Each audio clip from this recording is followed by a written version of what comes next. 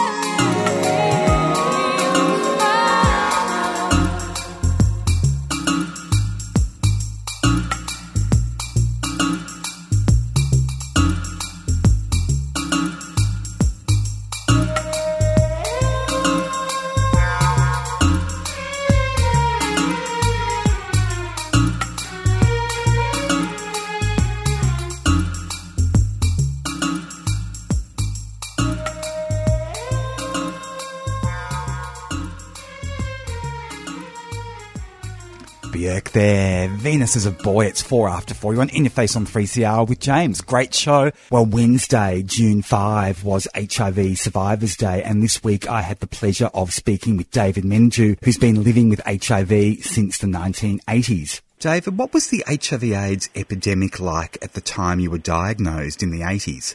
Well, it was very uncertain because in 1984, we'd only just started to see deaths. I mean, in America and Europe and so forth, they had some deaths from AIDS, although they weren't quite sure what was causing it at that stage. So very early days, it wasn't the level of mortality and grief, of course, that as the 80s unfolded, we had to live with. And what kind of community organising was happening in the 80s when the epidemic was first emerging? The AIDS Council in Victoria started in 1983, and I remember initially they didn't have anyone to look after, but it was basically to support and look after people with HIV, but also the prevention message was going to be the main work that they did for a long time until the burden of caring for people became quite high, and they had to attract a lot of volunteers and get government help to, help with the nursing side of things. What was the mood in the community like in the 80s when people started getting sick? Oh, very scared. A lot of people, and a lot of it was just uncertain how it was transmitted. Very early on, people were saying it was people who sniffed amyl nitrate who were at risk, which of course is totally wrong. And it wasn't really realised it was sexually transmitted until 1982, 83, and so, it was very early days, and so a lot of people thought, it's not going to affect us, it's happening in America, and of course people were HIV positive in our community, and either didn't realise it or we didn't actually know what was causing them to become sick until they put a name on it. And I can't remember when HIV was actually called that. I think it was initially called human T-cell leukemia, human T-cell leukemia virus, I think, because that's what I was diagnosed with. I wasn't diagnosed with HIV because that test didn't actually come in until 1985. So, people think, shock horror, the whole thing was... But we were so uncertain, and we didn't know really what was going on until scientists in America in particular, a man called Robert Gallo, and others discovered HIV and said, look, it's sexually transmitted, injecting drug use and mother to baby. So once we sort of sorted that out, we knew how to prevent it. What was it like for you at the time when you got that diagnosis, considering all the fear and uncertainty in the community? I suppose I was taken aback, needless to say. I had a good job and I was quite healthy, and when they did all my T-cells, I was close enough to 1,000, which is very healthy.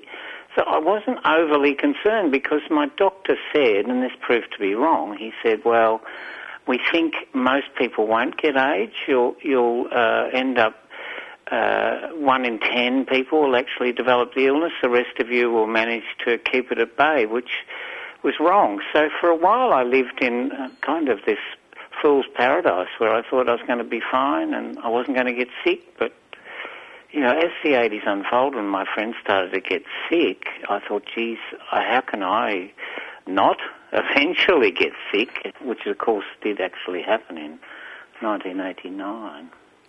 Tell us about the peer support movement for people living with HIV/AIDS and also the empowerment movement and how that evolved. Yes, it was very big early on in America and, of course, in Europe too. It didn't happen here until a little bit later, like the late 80s. 1988 was when we first had our meeting to set up a people living with HIV group in Victoria, in Melbourne, and that was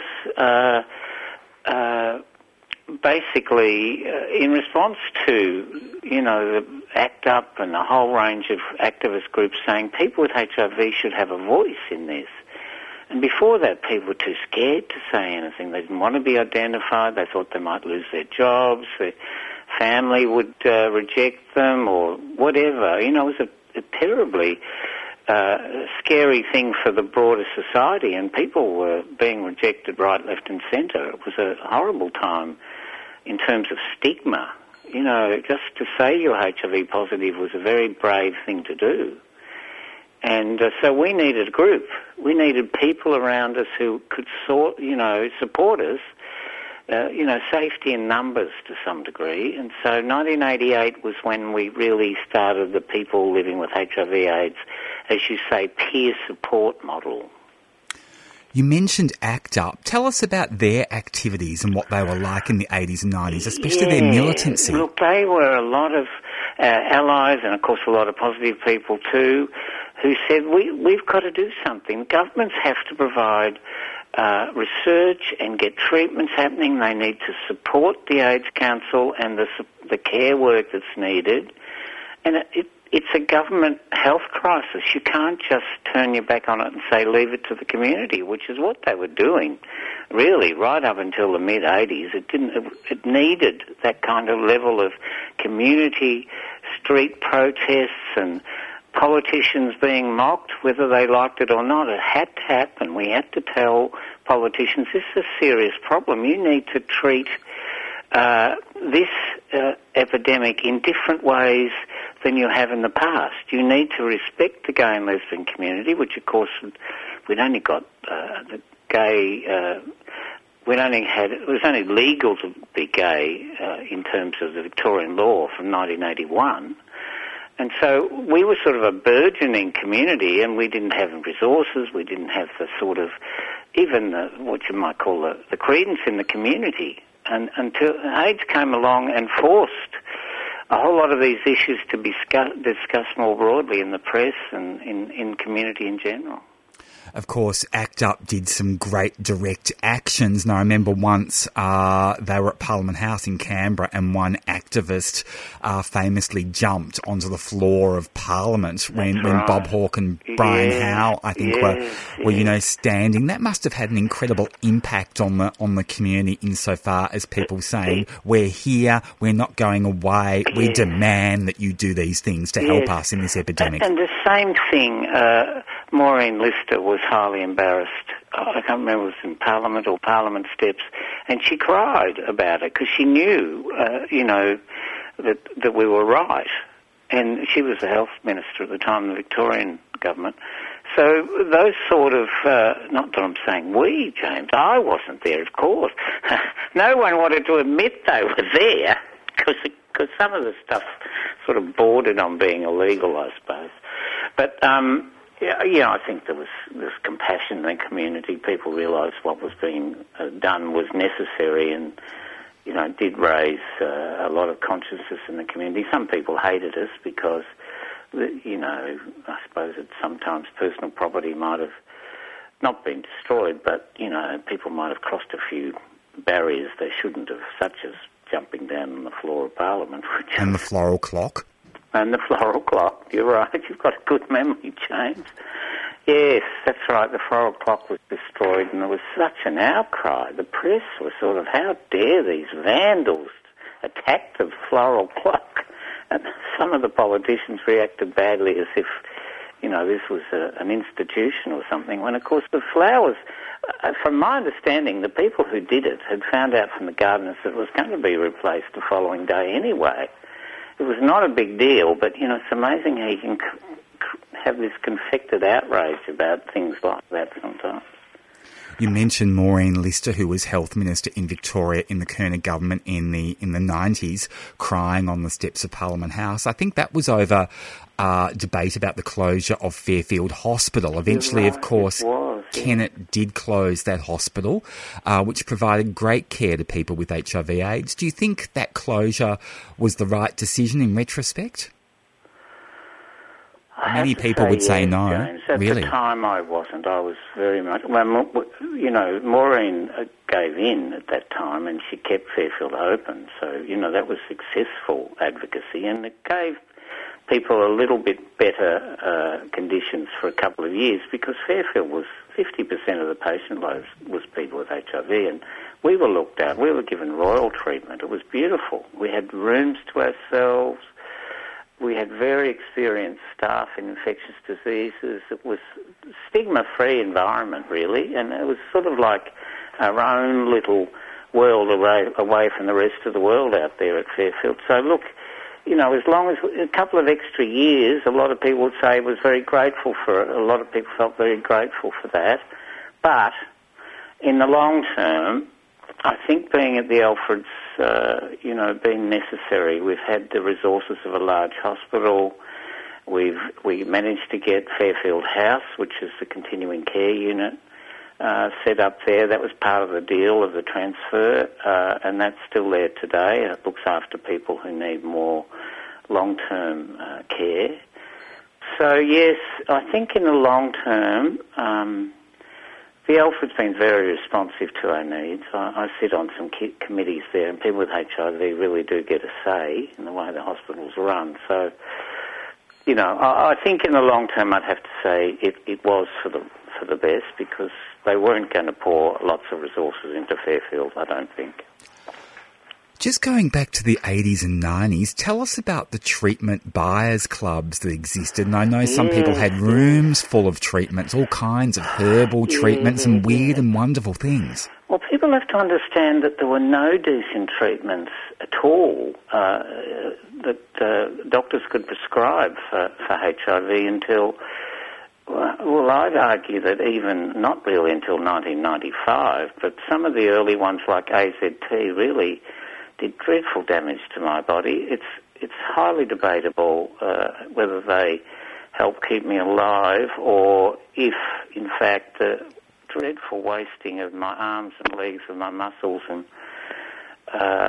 even the fat off my face and so forth, whether that was as much caused by AZT as the virus itself. But it was a combination of both. It wasn't the answer, and a lot of people wouldn't take it, and it actually put them off HIV treatments for some of the better ones that started coming along in the early 90s. They wouldn't take them because they saw what it did to people like me.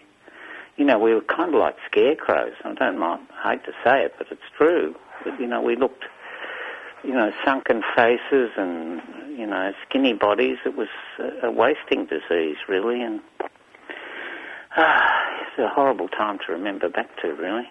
Absolutely.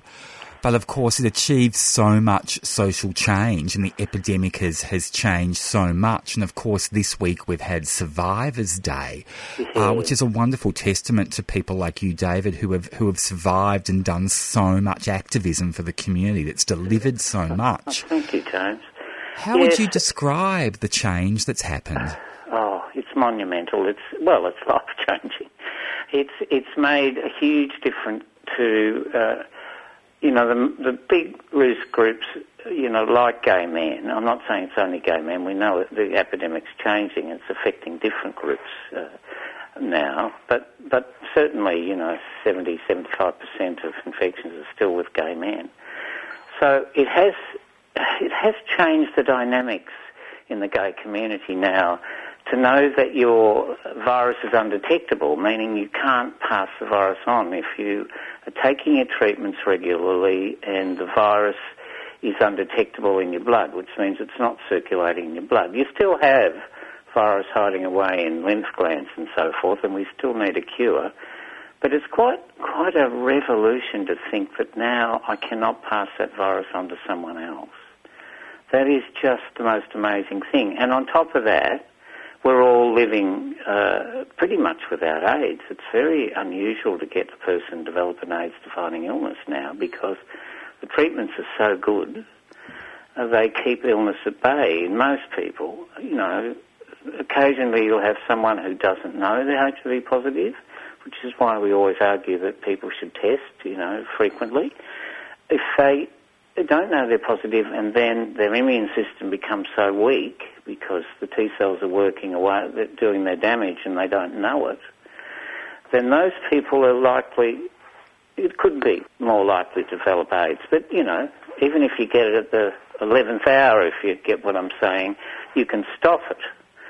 So really, there's no excuse these days for people not to, if they're, you know, having any kind of risk behaviour, to get tested and take treatments as soon as they can if they are positive, because we know that if you delay, you are doing damage to your body in terms of reducing your T cells, which are the marker of your immune system. So, people these days have the tools to prevent HIV. There's a thing called PrEP that people can take now that means that if they have unprotected sex, then they won't get HIV either. It's very unusual for a person to catch it. I mean, some people talk about some people have managed to get HIV regardless, even though they take PrEP, but it's a very tiny percentage.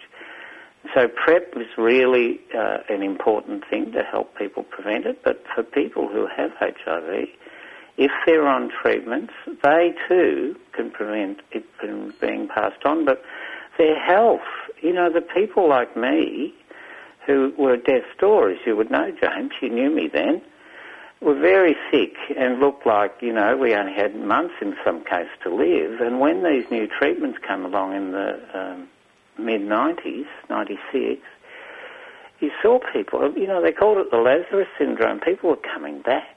They came back, their health was restored, they put on weight, and I'm still here. What was that transition like, going from thinking I'm going to die to actually I'm going to live a bloody long time?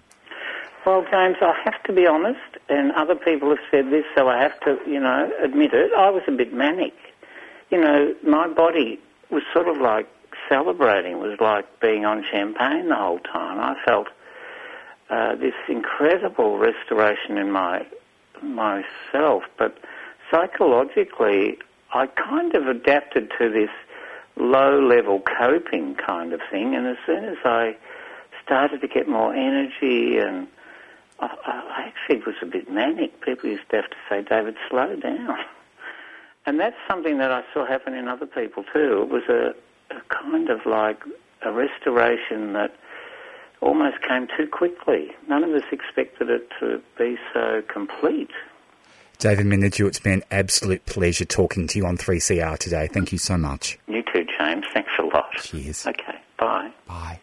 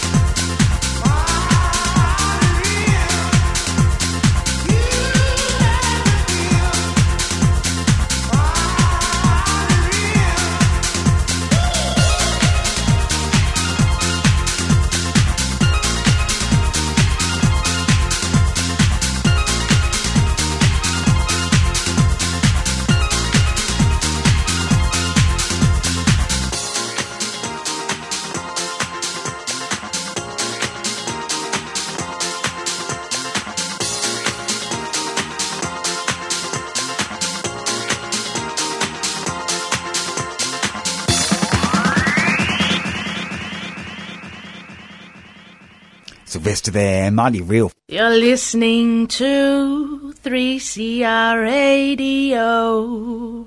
I do have Michael Traeger in the studio. Michael is from the Burnet Institute. Michael, you're the lead author in a study that's looking at men on PrEP and an increase in sexually transmitted infections among them here in Victoria, but it's not related to condoms. Yeah, that's right.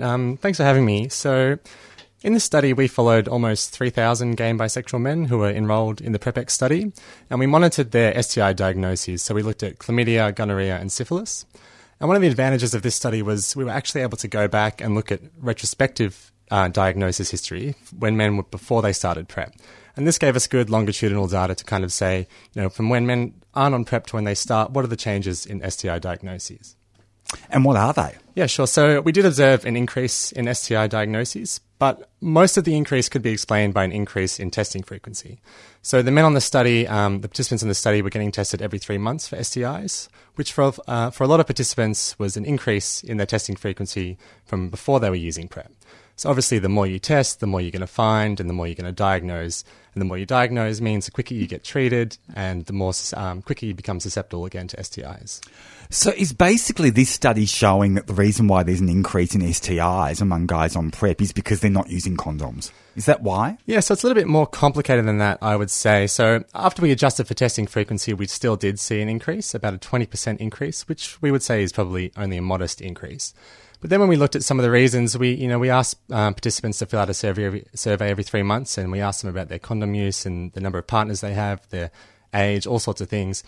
And in the adjusted model, we actually found that condom use was not a significant predictor of STI risk.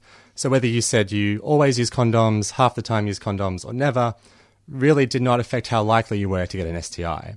The things that really stood out to influence STI risk were the number of partners you had, whether you reported group sex, and also younger age, so younger guys were more at risk.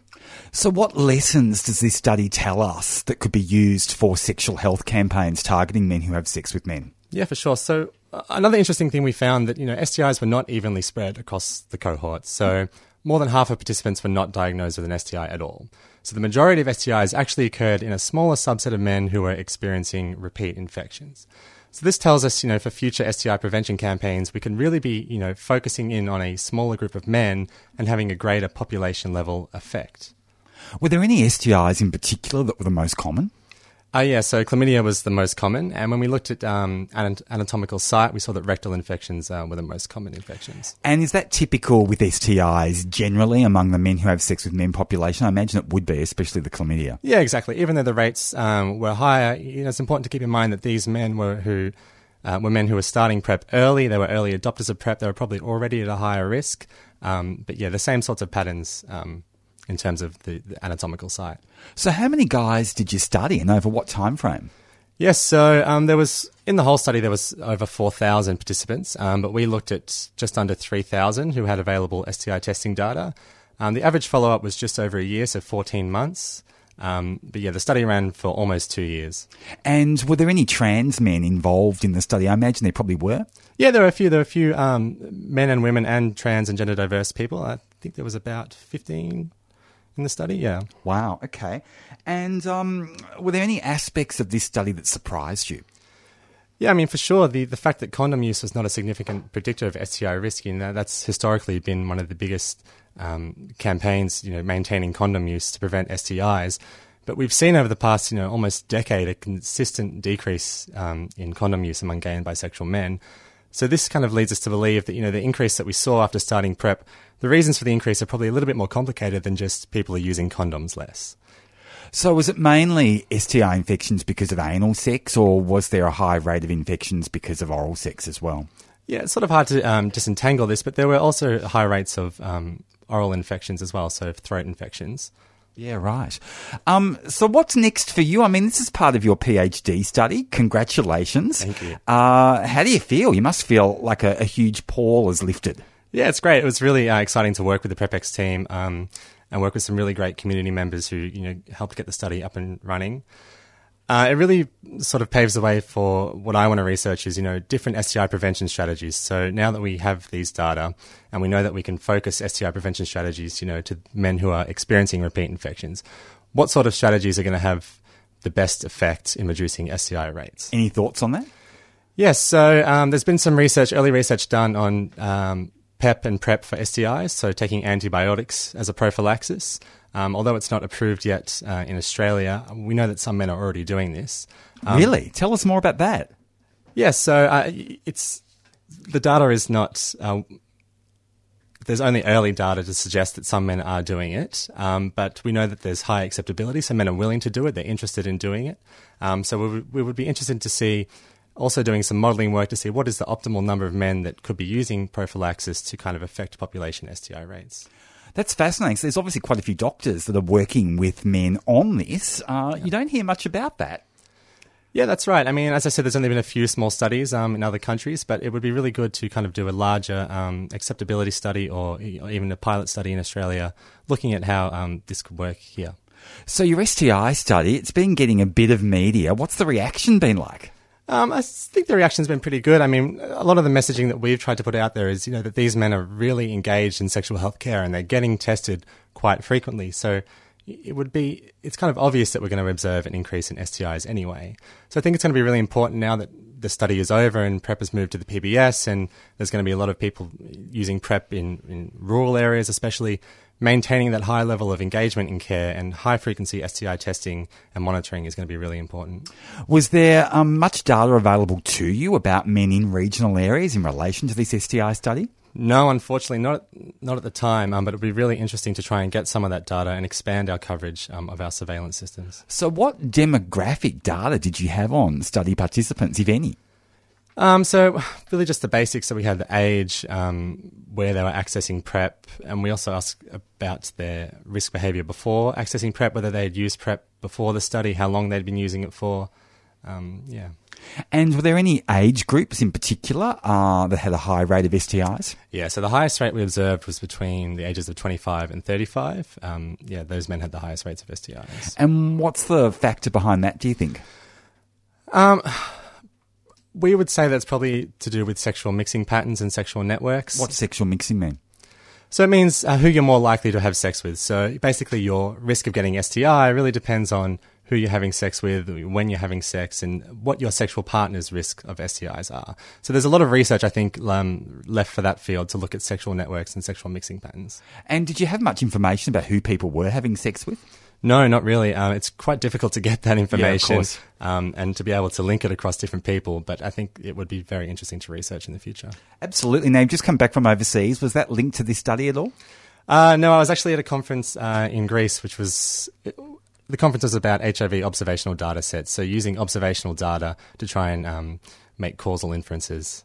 And what did you what was the striking thing that you learned from that conference? What was the news from it, if you like? Well, actually, some of the discussions we had was really about, especially among men starting PrEP, we can see that that STIs are going up, but how can we really attribute that to PrEP use alone? We've had, U equals U and treatment as prevention, a lot more awareness and knowledge around them. HIV incidence has been going down for a long time. Condom use has been going down for a long time. So it's actually quite difficult using our data to say that PrEP use was what was actually contributing to the increase in STI incidence. So we're discussing different methods, statistical methods, how we can kind of disentangle that. Wow. So, Michael, if people want to get more information about your study at Burnet Institute, where do they go? Yeah, of course. So the Burnet website, so burnet.edu.au. There's also a lot of information about the other research we do there, and also the Alfred Health website. Awesome stuff. Michael Traeger from Burnet Institute. Thanks heaps for chatting today and congratulations on your PhD. It's awesome. And your research. Thanks very much. Thanks for having me. 1, 2, 3, 4.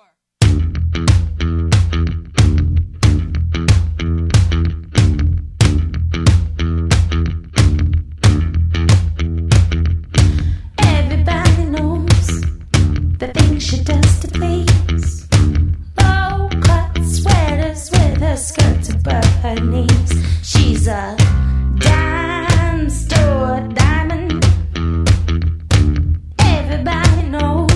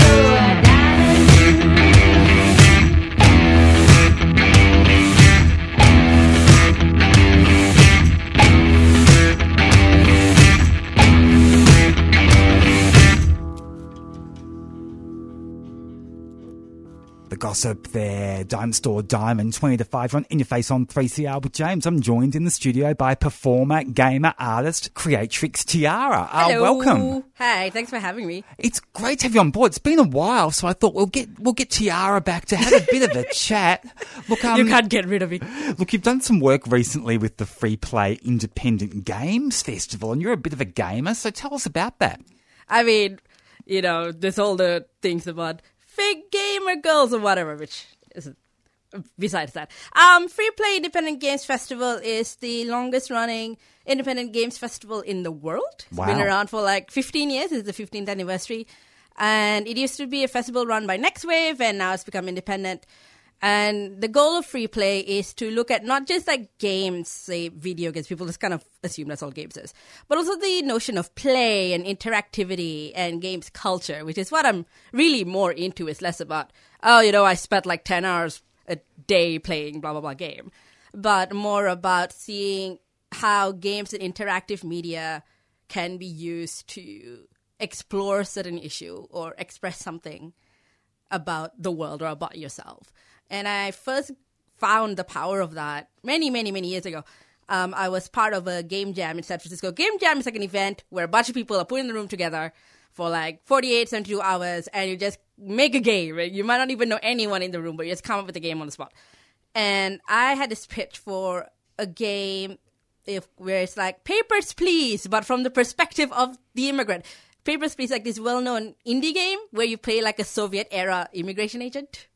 And so your goal is to like look through everyone's passports and make sure they're like correct. And there's like this plot line about refugees or whatever. And I got so annoyed by this game. I'm like, oh, I don't want to sympathize with this immigration agent. Fuck off. As someone who's immigrated a few times and immigration has been existed. So I just had this pitch like, I want to make a game from the other side. But my coding skills are from the late 90s. And I don't know what the kids are doing right now. But two people came up to me who have programming experience and say, we want to make this game with you. So I wrote the content and we make this game called Here's Your Fucking Papers, which is basically a bunch of highly annoying mini puzzles related to immigration. Like one is like a maze and you have to escort a piece of paperwork, but it keeps getting caught behind walls and barriers and stuff, so just go pick it up. And then there was another one where it's another maze, but all the walls are invisible. Every time you hit one, it's like, oh, I'm sorry, you need $5,000. Oh, I'm sorry, you need to give us 20 years of your family. You know, like all this ridiculous paperwork you need to send in. And we demoed the game at the end of the game jam, and seeing everyone's faces as they saw how excruciating the game really was, that was like the most visceral reaction I've gotten. Like, I've talked about immigration my entire life. I've made art about it, I've performed about it, I've written about it. But that was maybe like the first time I saw people actually respond in the way that felt like they get it. Like, most people kind of get that it's frustrating intellectually, but if they haven't been in the system, they don't know. They can only like say like, oh, that sounds tedious. But because through this game, even though it's not literally about immigration, like you're not filling out forms in this game, but because it depicts the emotional experience of it, of immigration, of the tedium of the process, and that people could feel what I felt going through all of this. And that was like when I realized, oh, there is a potential there for games to be this medium, for people to really understand something that they may not be able to really grok some other way. And so Free Play as a festival likes to look at that kind of aspect of games making. So not necessarily, sometimes the technical stuff, like how do you do this skill, that skill. But also there's a lot that's in general about like culture and how do we tell the stories that we tell. And, you know, this past Free Play, the theme was introspection. So people looking at themselves and how they relate to the games world. Like I moderated a panel about aftercare and the emotional drop that happens when you release a big project and how that works across different fields and how people take care of themselves. So yeah, so I was volunteer manager at Free Play, and I appreciate that space as being one where you don't have to be a gamer, capital G gamer. Like you don't even need to have anything to do with games, but they really want to welcome those other worlds in and see how the arts, the community, or whatever can incorporate play into their work. Of course, tonight you're heading to the meat market for Return to Escape from Woomera. Yes. What's all that about? So Escape from Woomera is a game that was made some time ago, And it's sort of like a adventure puzzle game where you play a refugee trying to escape from the Woomera detention center. And it's based on a true experience. Like, I think they interviewed like actual refugees who were there, and someone gave them like the layout of the space. So it's based on what they actually refugees actually experienced being in this detention center. And it was so controversial that the Australia Council funded it, and then like kind of unfunded it or like unassociated themselves from it, and did not fund any more game related things until this year when they funded Free Play. Free Play this year was the first games thing Australia Council has funded seeing Escape from Woomera. So that game was controversial because one side was like, oh, you're trivializing refugee experiences by being into a game. And then the other side was like, oh, this is a controversial topic, and how dare you like air out dirty laundry about detention centers, and you making us sound worse than really are, blah, blah, blah. And so Return to Escape from Woomera is a project by a Sydney group called Apple Spiel, where they have the game being played and people in the audience can play the game. And while the game is being played, they have a panel of people commentating on the game, but also like talking about the issues the games bring up. So I was part of the Sydney run of this at CarriageWorks last year. I was on 2 panels. One of them was with Julian Burnside.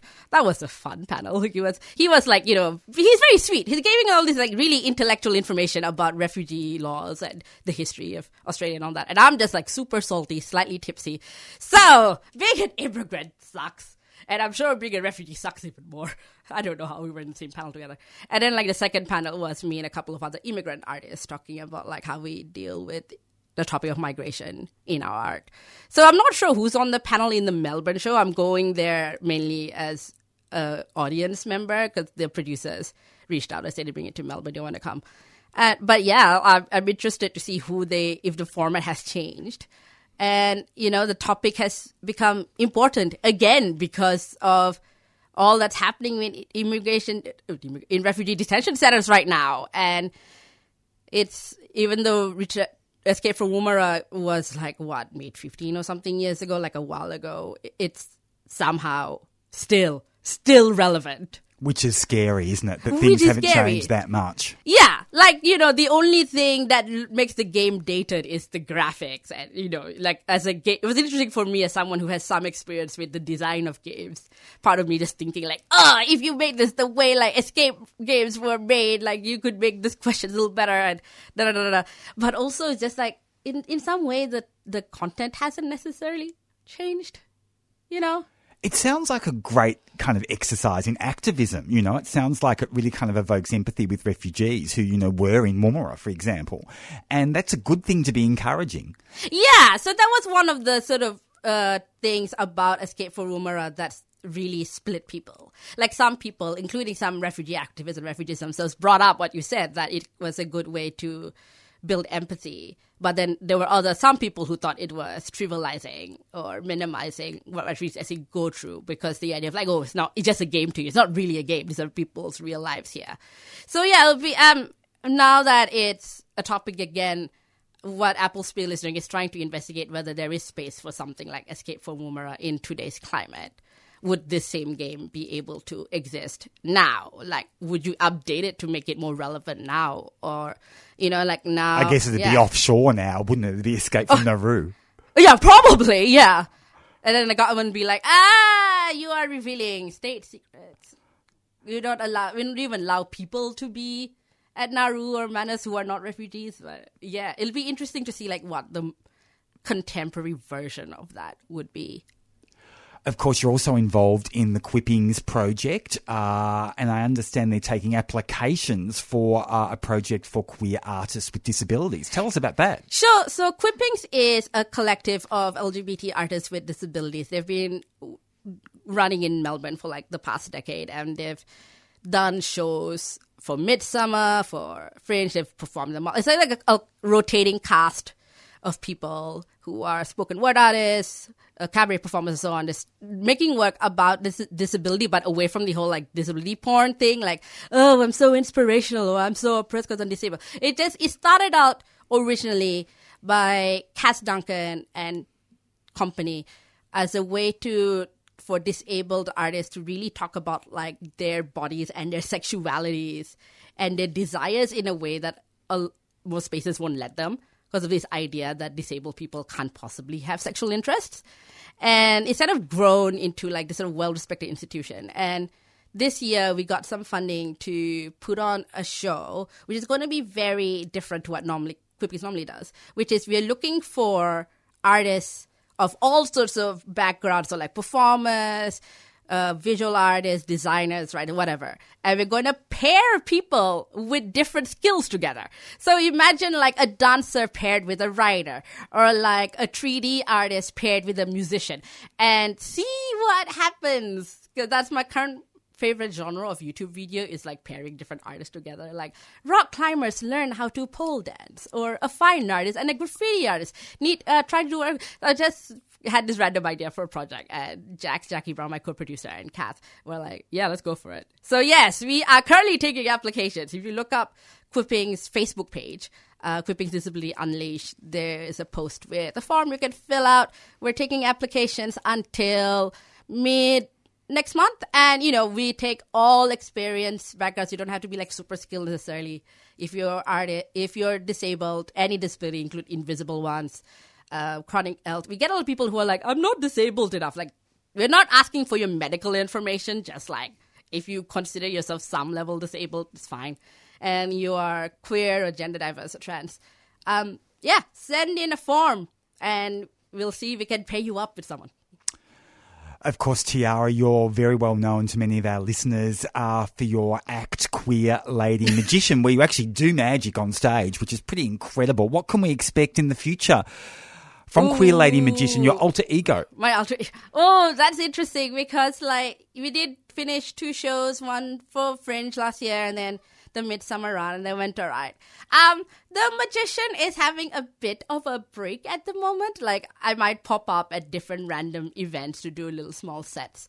It's mostly in a bit of a break. Like, I feel like we've done the origin story, but I have some ideas for a sequel. A sequel about, what if the magician just really gave in to their manipulative side? And so far, the black magician, the evil magician, is that the what you're saying? grim dark magician? Yeah. Well, let's see. I mean, it's idea stage at the moment, but we'll see. And I found out recently that there's a TV show called Penn and Teller's Fool Us, where like magicians compete to fool this Penn and Teller, this well-known magicians with their acts. And it's American, but they're holding auditions for Australian magicians at the Gold Coast later this year. And I really want to audition, mostly so I can do my cups and balls with menstrual cups trick. And I don't expect to actually fool Penn and Teller. They'll figure out what I'm doing in 5 seconds. But just to see if I can get menstrual cups on air, see what happens. So maybe that'll be where Queer Lady Magician shows up on TV in America. Wow. Now, you mentioned your origin show. Tell us about that for listeners that might not be familiar with it. So the first Queer Lady Magician show tells the story of my origins of magic. It was my childhood love. And then I tried to do a show when I was younger, and it didn't work out so well. And that killed my love of magic because I grew up with the idea that if you ever fail, you can't ever try again. Like, failure's not an option. Was that like a cultural view that was entrenched into you in Malaysia? Pretty much, yeah. Like, in school, constantly it was, if you fail, your life is over. You can never fail at exams. You can never fail at anything. And so you had to be immediately perfect, or at least like good enough that you won't stumble. Otherwise, don't even try. And so that stuck with me. And people are like, well, you're already like skilled in other things. Just focus on that. Like, okay, fine. And it wasn't until like many years later, I lived in San Francisco for a few years and met this lady named Blake Maxim, who turns out to also be a professional children's magician. And she got my love of magic back. But then, the show also talks about like my tumultuous history with my ex, who also happens to be how I met Blake, because she was a friend of Blake's. And, how that, the consequence of being emotionally manipulated by my ex and by other people, and having to navigate that with magic being an art of manipulation. And so, I go through like kind of this, it's very meta. It's like this emotional journey of trying to get back into magic, but dealing with all of this, like, I've done it so long. What if I fail? Imposter syndrome. And then also, I don't know if this is with my values. I don't want to manipulate people. And there's this plot line about my assistant who is a white guy, and he's actually trying to kill me, and I don't realize this until I get killed. And I come back, and then I kill him, and it's great. But yeah, so... all this is happening on stage. All this is happening on stage. So it's like, it's like the superhero origin story. It's like, how do I become the queer lady magician by going through this trial of getting past, internal messaging about not being good enough, but also like societal messaging about like, oh, well, you are a queer, gender diverse person of color. You shouldn't be on stage. No one wants you to do no one wants you to do anything and assert yourself. And actually getting through that and being like, look, even if I'm not like the world's best magician, at least I am entitled to like to try. At least it's enough for me to be here and present myself and present a different idea of what stage magic could be. And so many people responded to that. I met so many people who are like, oh, I used to love stage magic as a kid, but then I got tired of all this like boring white man, and I used to try it. I don't think I'm good enough to try, but they at least saw something in this show. But it's like, you know what? It's worth like trying again. And now I have a model for someone who resembles me closer than like any random white guy. So it's been interesting to see the response to it. Like, I just started with like, won't be funny to do something as a queer lady magician, and then it just like blew up. Fantastic. Tiara, we're out of time. I could chat with you all day. It's awesome what you're doing. It's arts activism in my view. Thank you so much for talking to us today on 3CR. Thanks for having me.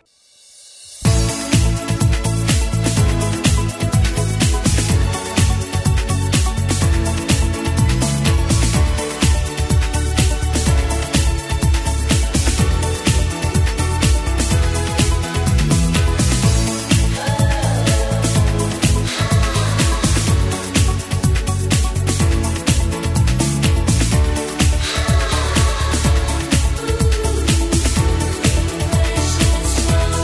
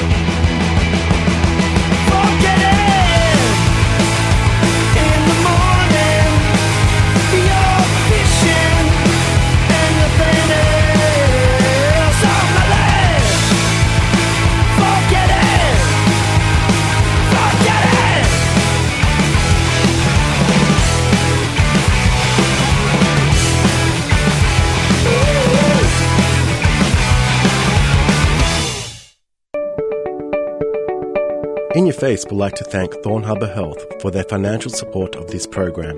Thorn Harbour Health envisions a healthy future for our gender, sex and sexuality diverse communities, a future without HIV, and a future where all people live with dignity and respect. To find out more about them, search Thorn Harbour Health on your search engine or find them on Facebook. You've been listening to a 3CR podcast produced in the studios of independent community radio station 3CR in Melbourne, Australia.